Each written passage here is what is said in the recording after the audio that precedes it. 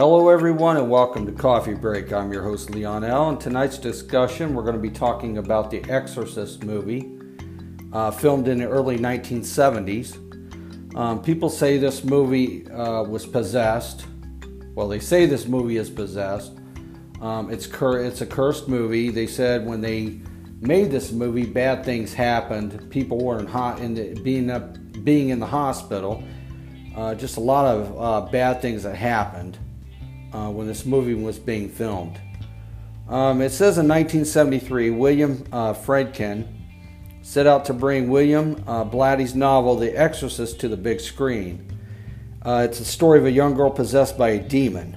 The Exorcist installed terror in audiences, taking on the subject of demonic possession, and a very controversial Catholic ritual was sure to turn a few heads. But after many strange and bad occurrences, many became convinced that the film set and the movie itself were cursed by a demon. There's a lot of tragic things that actually happened, and like I said, there's a lot of tragic things that actually happened when this movie was being produced. A lot of people believe that The Exorcist is in fact cursed. There is something about in the part of this movie. It's been a couple years since I actually saw this movie, so I only remember bits and pieces of it, and it was really scary. When I watched it, it was scary. It has something to do with the priest that's walking down the steps. In real life, I think what happened was there was actually a priest that was coming down the steps and fell to his death. I'm not really sure on that, but I think that's what I heard several years ago about this. It says The Exorcist is based off a real-life event. William Peter Blatty wrote his 1971 novel of the same name based on the real-life exorcism of a boy known throughout the thing as Roland Doe. Catholic priest at Georgetown University Hospital performed the real-life exorcism, but had to stop when the boy managed to get free from his restraints. He then pulled a bed spring out of his mattress and slashed one of the priest's arms. When Blatty wrote the novel, Roland's family requested the character to be changed to a girl in order to protect the boy's identity. Roland went on to live a normal life with no memory of the incident, retiring decades later from NASA. It says shooting was delayed after the set caught fire. Now here's when all the bad things start happening. It says shooting was delayed after the set caught fire, destroying what was supposed to be the McNeil's home. Director William Friedkin blamed the incident on a winged creature with talons. It seemed a pigeon had found its way into one of the circuit boxes, which caused the fire. However, the fact that the Reagan's room was unharmed by the fire is still pretty creepy. During filming, actress Ellen Burstyn, who played Regan's mother, was actually injured when the possessed Regan throws her to the ground. The take was actually used in the film, and the blood-curdling scream she lets out is completely genuine. The injury still bothers her to this very day. Chances are good that any film that takes over a year to complete will be associated with bad things. But The Exorcist has a few deaths. Actors Jack McGarran and Velasquez Mauros both died while the film was in post-production. What makes their deaths strange is that their characters died in the film as well. Other deaths that occurred during the filming of The Exorcist include Linda Blair's grandfather and Max von Sydow's brother, who died on Max's first day of shooting. Also, while filming, the son of Jason Miller, who played Father Damien Karras, was nearly killed when a motorcycle hit him. Sounds like to me that somebody was stopping them from trying to do this movie. Goes on to say, while filming one of the possession scenes, Linda was thrown out of the bed when a piece of rigging broke, causing her to injure her back. Additionally, after the film's release, Linda received so many death threats that the studio had to hire bodyguards to escort her for the next 6 months. In 1987, actress Mercedes McCambridge, who played the demonic voice of Pazuzu, was a victim of a horrific tragedy when her son murdered his wife and children before taking his own life. Many believed that the actual film was cursed and that playing it through a projector was an invitation for demonic possession. Televangelist Billy Graham stated, "There is a power of evil in the film, in the fabric of the film itself. When it first was released, the film was banned in every Middle Eastern country but Lebanon." It says the re-release was banned in Lebanon. During the Roman premiere, audience has to fight their way through a torrential downpour accompanied by thunder and lightning in order to get into the theater. Many inside claim to hear a horrific, almost demonic cry coming from outside once the film started rolling. At one showing, a woman was so frightened she passed out in the theater and broke her jaw when she fell. She later sued the filmmakers, suggesting that messages caused the accident. Warner Bros. Settled out of court for an undisclosed amount. I don't agree with that. She sued because of her negligence that she fell. That's about as bad as that woman who was walking through a mall and she's not even paying attention, but she's using her cell phone, and she walks into like one of those water fountains they have in the mall, and she tried to sue the mall saying it was their fault why it was there. Well, it's not their fault why it was there. It's your fault because you're not looking. Pay attention what you're doing when you should be walking and not texting on your cell phone. Same instance with this lady. You knew the way the situation, you know the way this movie was. You didn't have to go see this movie.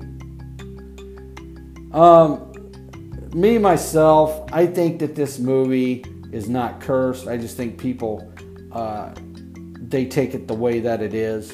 Some people take demonology or anything else, they take it differently than what a lot of other people take it. I don't think this movie has anything with being cursed. And even though there was a lot of weird stuff that did happen in this movie, a lot of deaths that happened, but that's just things that happen. I don't think the movie's cursed itself. I just think that a lot of the things are just made up in people's minds and all that. Found another interesting story. The Child's Play movie, the first one, not the newest one, which, by the way, the newest one is not that. I saw that movie. It's not that great. It's more like the newest one is more like a robot type thing. It doesn't really remind me of seeing Child's Play when I first saw Child's Play, the very first one. It's nothing like. I know all movies, they say they can never be the same as what the previous movie was, but this new Child's Play movie is just, I thought it was horrible. It had nothing to resemble Chucky at all, nothing. But anyways, they say that this Child's Play movie is based on real events. Story goes, more often than not, a child's best friend is a stuffed animal or doll. Unfortunately, when that doll is a possessed vessel of a homicidal maniac, the outcome isn't all that sweet. In 1988's Child's Play, serial killer Charles Lee Ray is on the run from the police when he ducks into a toy store. There he uses voodoo to transfer his soul into a good guy doll. For those of you with an aversion to evil dolls, you'll be extremely distressed to learn that story of a Chucky bears a strong resemblance to the real story of Robert the Doll, and is rumored to partially be based on the events. Robert the Doll. Now this is based on the story of Robert the Doll in Key West. It says Robert the Doll was best friend to Robert Eugene Otto of Key West, Florida. He was a 3-foot straw-filled doll in a sailor suit who was a gift from one of the Otto family's Bohemian servants, given to the young boy in 1906. It is believed that this particular servant had been the victim of abuse at the hands of Jean's parents. In an attempt to exact her revenge, the young servant used her extensive knowledge of voodoo to place a curse on the doll. Some people say that doll, Robert the doll, has a spirit in him, but the spirit is dying, and the spirit is trying to get out of Robert the doll into something else. They're saying that the spirit wants to go live in an actual human being. I guess maybe that's what spirit was one time, was an actual human being. It goes on to say Robert the doll was given to Robert Eugene 1906 by the family maid. Eugene named the doll after himself and loved it dearly. The family, however, noticed that something wasn't right with Robert. They would often hear their son talking to himself in his room at night with two distant voices. Their son also woke the family up with his screams multiple times and was found in his bed with the furniture overturned. He claimed that Robert the doll did it. It goes on to say mutilated toys began to show up. The parents said they could hear the doll giggling, and others said they could see the doll moving from window to window. He was finally laid in the attic until a young girl in the 70s found him not long after she began claiming the doll was evil and was trying to torture and kill her. She still maintains that Robert tried to kill her. Now, maybe if that doll is possessed, that doll knew for a fact that, that wasn't that little boy, Mr. Otto's son. That wasn't him. Maybe that's the reason why the doll was trying to kill her. It says Robert is now at the Fort East Martello Museum in Key West, Florida. Some claim their cameras have stopped working when pointed at him, as well as numerous other strange occurrences. It goes on to say Robert the doll, paranormal possessed doll, scary and possessed. Well, I guess what you're just going to have to do is go down and check it out in Key West. And think for yourself there what you think the doll is. Do you think it's really haunted or not haunted? And all that. Texas Chainsaw Massacre, notorious killer Ed Gein. He was the one. Now this guy was really psychotic. This guy belonged in a mental institution. He needed to be put away. What he tried to do is this guy would entice women, and then he was trying to bring his mother back to life, and he would actually take parts of body skin off of these women and try to reproduce his mother in some way. And this guy was really, really sick. I mean, really, really sick. This happened back in the 1950s. Everybody that knew him thought he was normal. He'd go to church and everything, but he had a dark side to him. But the story goes in 1974, director Tobe Hooper, he made this horror film inspired by true story, the Texas Chainsaw Massacre. Almost immediately after the film's release, rumors began to circulate that there was an actual chainsaw welding man living with his deranged family in the town of Powell, Texas. Inspired events were also said to have taken place on August 18, 1973. However, a quick check of the date reveals that the film had just wrapped 4 days prior, making it fairly difficult to base a film on an actual event that had yet to occur. Despite this, there was an actual skin-wearing maniac that was the film's inspiration. And that man was Ed Gein.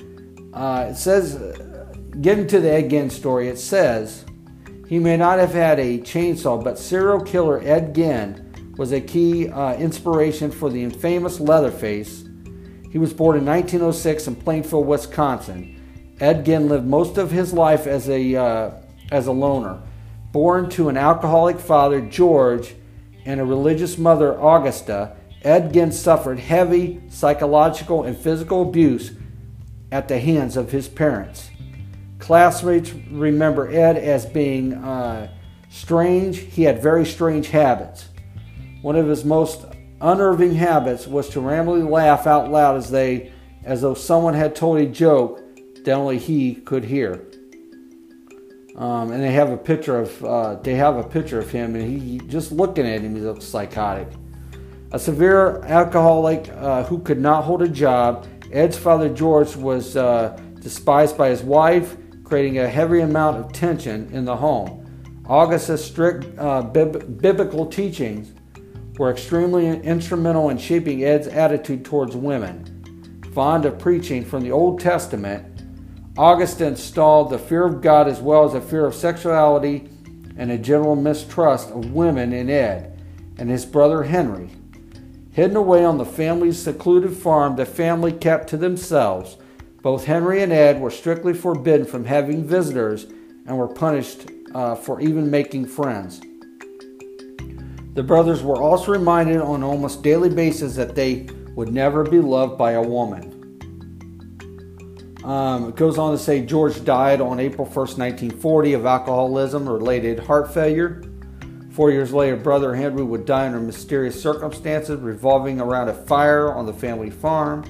Although never proven, many suspect Ed played a role in his brother's death. Regardless, this left Ed as the only outlet for his mother's insane devotion until her death on December 29, 1945. Despite their abusive relationship, Ed was devastated by his mother's death. Ed remained on the family farm, boarding up his mother's room to ensure that it would remain just as he had left it on the day she died. Confining himself to a room off of the kitchen, Ed became obsessed with reading about Nazis and cannibalism. Ed took odd jobs but remained reclusive and unsuspecting. The full extent of what he was up to on his family farm would not be revealed until over 10 years later. After the November 16, 1957 disappearance of a hardware store owner, Bernice Worden, police began to suspect Ed, who was the last person to see her alive. Police searched the family farm where they found Bernice's decapitated body hanging upside down inside the barn. On a further search of the property, authorities also found various human remains, including a trash can made out of a human skull, chairs covered in human skin, and skull bedposts. Perhaps the trait that mostly links Ed back to Leatherface with his fondness for turning human skin into apparel. Among the other remains, the police also found a corset, leggings, mask, and a dress, all made from the skin of a young woman. Well, that guy's really, he's really out there. Ed was arraigned on November 21st, 1957, where he pleaded not guilty by reason of insanity. Found mentally incompetent, Ed was sent to the Central State Hospital for the criminally insane. On November 7, 1968, doctors determined that Ed was capable of staying trial, and he was found guilty on November 14th.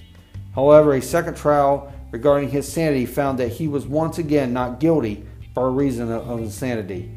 Ed was to return to the Central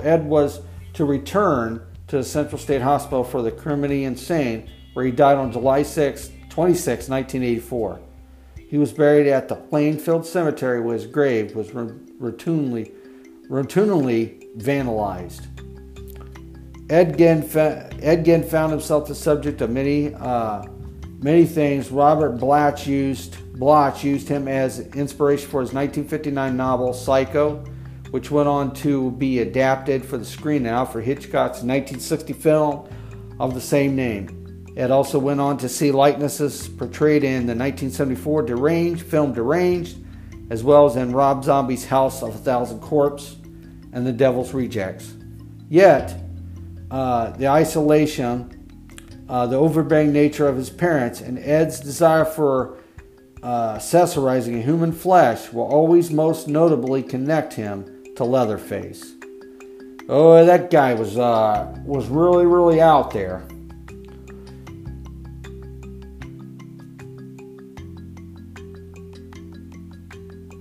Okay, I want to thank everybody for stopping in this evening to the coffee break. I want to thank everybody for stopping in. Everybody have a safe and wonderful evening. Good night.